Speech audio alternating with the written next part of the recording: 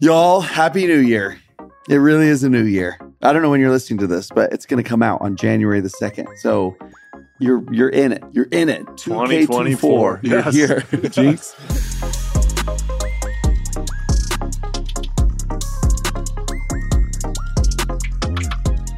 Welcome to the Revival Podcast. I'm Dave Butler. I'm Stephan Taeger. So happy that we're here together around this table. Y'all, you're not at the table, but there's space. You should be. Why are you not here?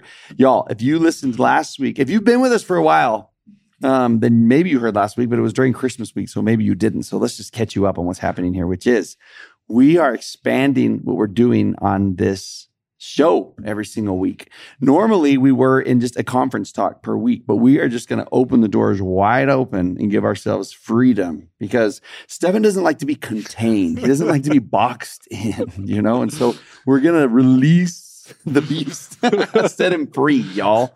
I've been waiting for this. Yeah, we have decided to just address questions from all of us all together, to invite you to this place, sitting around this kitchen table of ours and talking faith and talking about what it looks like to live a life of faith. I was asking this. Yeah. Sorry, I interrupted. No, you're good. Do you think kitchen tables are sacred?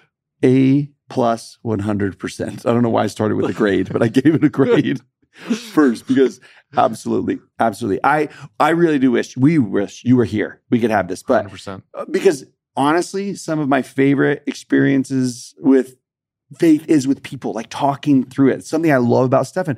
I will go to him with all my questions, my wonderings on my drive, and just and we wanted to bring y'all into that kind of discussion. So I put on my Instagram this question box, and we'll find a formal or better or more organized way to get your questions because we will. But we just like, let's go. Let's just do it at the start of the new year. And all these questions piled in. And we're just going to take them and we're going to address them, respond to them, because we don't necessarily think that we have the answers. That would be a little bit presumptuous to say, this is your question and I will give you the answer. But we're going to sit together at this table and like talk through the wrinkles in a life of faith, the thrill in a life of faith, just scriptural teaching, all the aspects of it. Come to the table. We're going to use scripture. We're going to use words of the prophets, and we're going to try to point to that. And we're going to work through those frameworks. In no way do we want to speak authoritatively or officially for the church or anything like that. It's just as brothers. Just as brothers, we're going to talk through this and think out loud. And so I think I'm ready. Are you ready? Yeah, I am ready. But I do want to just say, because Stephan has the whole Library of Congress memorized, so you're so lucky to be at this table. Like you could be at the table with a lot of different people. You're just glad to be here with him. Really I do also want to say this. I encourage you to gather with people of faith. Talk through your questions. Talk through scripture with other people. I think it's so beneficial to do that. So welcome to this particular table, but get your own also. Rock and roll with it. So I love it. Let's take this question that we got. How do I help my kids who are leaving the church? What's best? I'm so worried and I love them. Oh. First of all, going through these questions, you saw the humanity, vulnerability. But there are a lot of people who are really struggling. And this question, I think it showed up more than once as we were going through some of these. And It really did make me feel connected to everybody. And it's sacred ground. Yeah, because and Stephan said this before we recorded it. He was just like, man, I just feel like we just leveled up on this podcast. And there's a responsibility and a burden now. But then also the sweet sense of we do this life together. That's what I thought. I was like, oh, I really do wish you were here, this person. And I want to hug you first. And I just want to, because it's just like, oh, this virtual hugs. Right. Yeah. Anyways. Okay. So one of the places my mind goes to first is where this happens scripturally. And you have Alma the elder who is praying, pouring out his soul is literally what the text says, had poured out his whole soul to God. And which, by the way, you can sense in a question like this. Yeah, absolutely. And he's praying about these apostates who are causing problems in the church, people who are leaving faith. And one of those happens to be his son, Alma the younger, right? Is the name that which makes sense because am I sad about people in my neighborhood who stopped going to church? Yes, I am, but not near the level of some people that I deeply care and am connected to. Right. And it hits in a particularly painful way. Yeah. This is the first thing the Lord says to him. Mosiah 26, verse 15. Blessed art thou, Alma, And blessed are they who were baptized in the waters of Mormon. Thou art blessed because of thy exceeding faith and the words alone of my servant Abinadi. Verse 16, blessed art they. And then 17, blessed art thou. And blessed is this people. And then verse 20, thou art my servant, and I covenant with thee that thou shalt have eternal life. The first thing that the Savior does is he actually shows love and affirms Alma the elder. So the first thing I want to say to someone asking this question is, God loves you and knows of your struggle. And it is so fantastic that you are the kind of parent that cares this much about their child, that cares deeply about them. And you're on the right path, right? If you're on the covenant path, you're going in the right direction. And so first know that God sees you and loves you, and you're incredible for being the kind of parent who cares in this way. Yeah, and I think that your tears and your heartache and your sleepless nights that you are having over this issue are evidence of that. There are some things that God is going to teach us and say, you can rest in this truth and you can lean on me for this and for that. But he doesn't say to Alma the elder, hey, no worries. Like, come on, bro, what are you so, why are you so worked up about this? But he acknowledges and praises him for a lot of reasons. And one of them I would say is being such a caring and compassionate person. We have in Moses chapter 7, a picture of a God who weeps. He's not going to say, oh, don't cry about that. Don't worry about that. But rather, that is a manifestation that you have the heart of God, that you care and are hurt so deeply by this. And love is going to include pain. It always is going to. It's going to include sacrifice. It's going to include heartbreak. It's going to include thrill on the other side. But it does, to care and to love someone, hurt is a part of loving and caring. And always. Absolutely. In connection with that, another aspect of this is that, yes, we feel this pain and this sorrow. And obviously someone who is stepping away from faith, who grew up in the church, who knows what this means to our faith community, they also are experiencing deep trial and pain. And you know that. We maybe need to do a part 2 of this, which is maybe addressing why people might leave in the first place. Absolutely. That would be super helpful to do. Okay, go back to what you're saying. We actually get a great example of this in the councils of the church, the leading councils particularly, where the prophet Joseph taught, sometimes people can't come to organization and solutions and a way to move forward because they don't sit long enough with each other to weed out what he called the dross or the excess metal. In connection with that day, yes, we are feeling pain, and so is that other person, so is our child who might be thinking about stepping away from faith or is stepping away from faith. It's really important to be able to sit in that uncomfortable feeling and to say things like, I want you to know that you can be completely honest with me. Tell me how you really feel. That's sometimes when we have struggles, the last thing we want people to do is to open up. We think, we tell ourselves I want them to open up, but we know that they're going to say painful things, maybe about us or about the church or things we care about. But to be able to sit in that uncomfortable space with them and say, will you tell me what you really think about faith, about God, about the church, about the way I've acted in it, and invite that? And then the other side of that is you also get the right to say what you think and why you believe and why it's important to you. It's okay to say this, I believe this stuff. I actually feel like I can say the word, I know that it's true.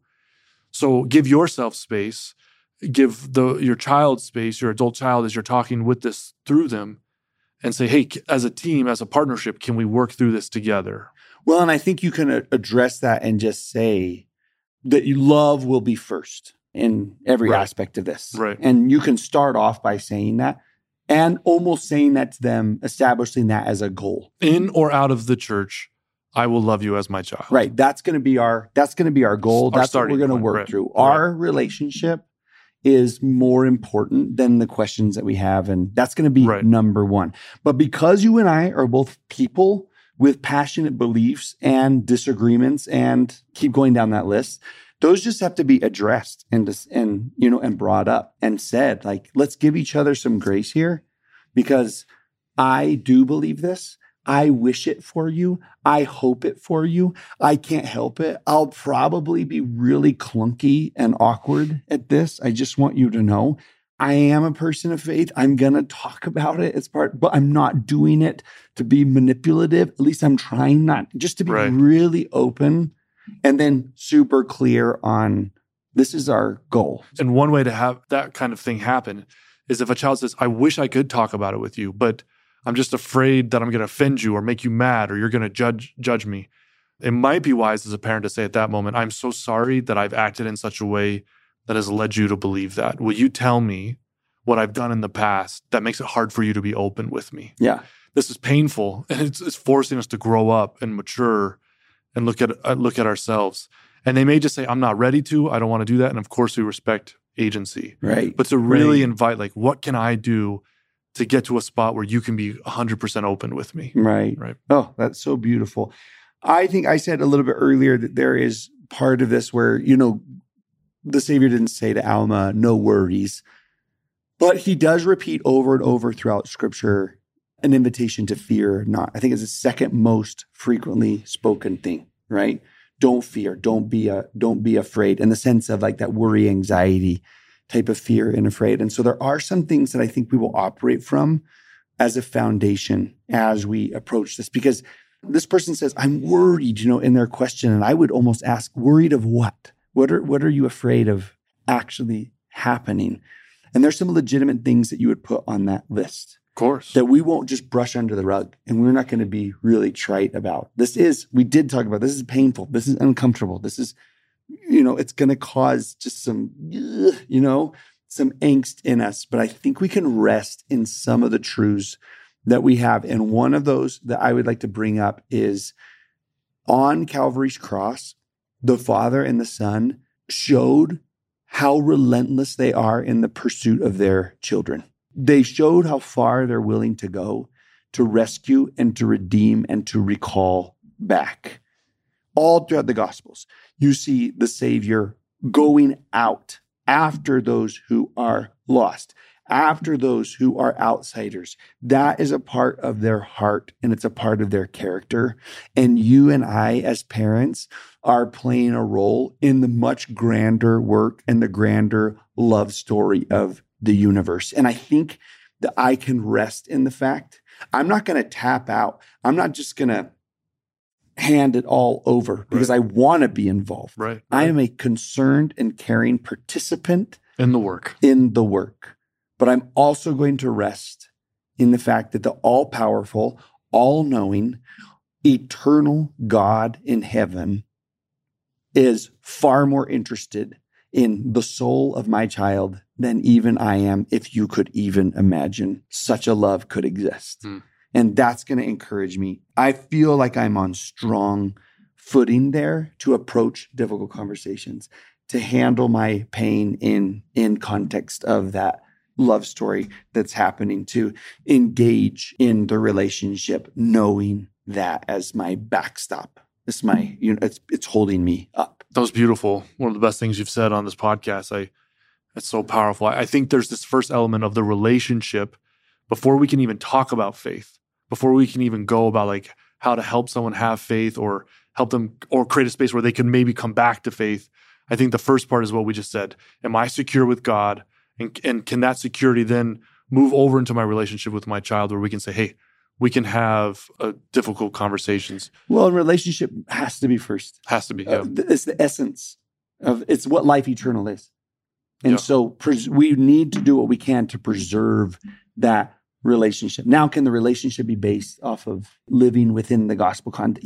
Yes. But first and foremost, let's preserve our relationship. You said earlier in a conversation, vertically and horizontally. Yeah. Let's be sure that we're doing that first and foremost. And then let's maybe end it there and promise a part 2 next week of, hey, why maybe do people walk away from faith in the first place? And what can we know about that scripturally that's going to, help us in our next steps as we continue on. Yeah, I think before we can really understand how maybe to create a space where someone may want to come back to faith, we have to understand why people leave in the first place, right? I love it. And so let's talk about that next week. I think that's a good idea. Okay, God bless, and we'll see you next week.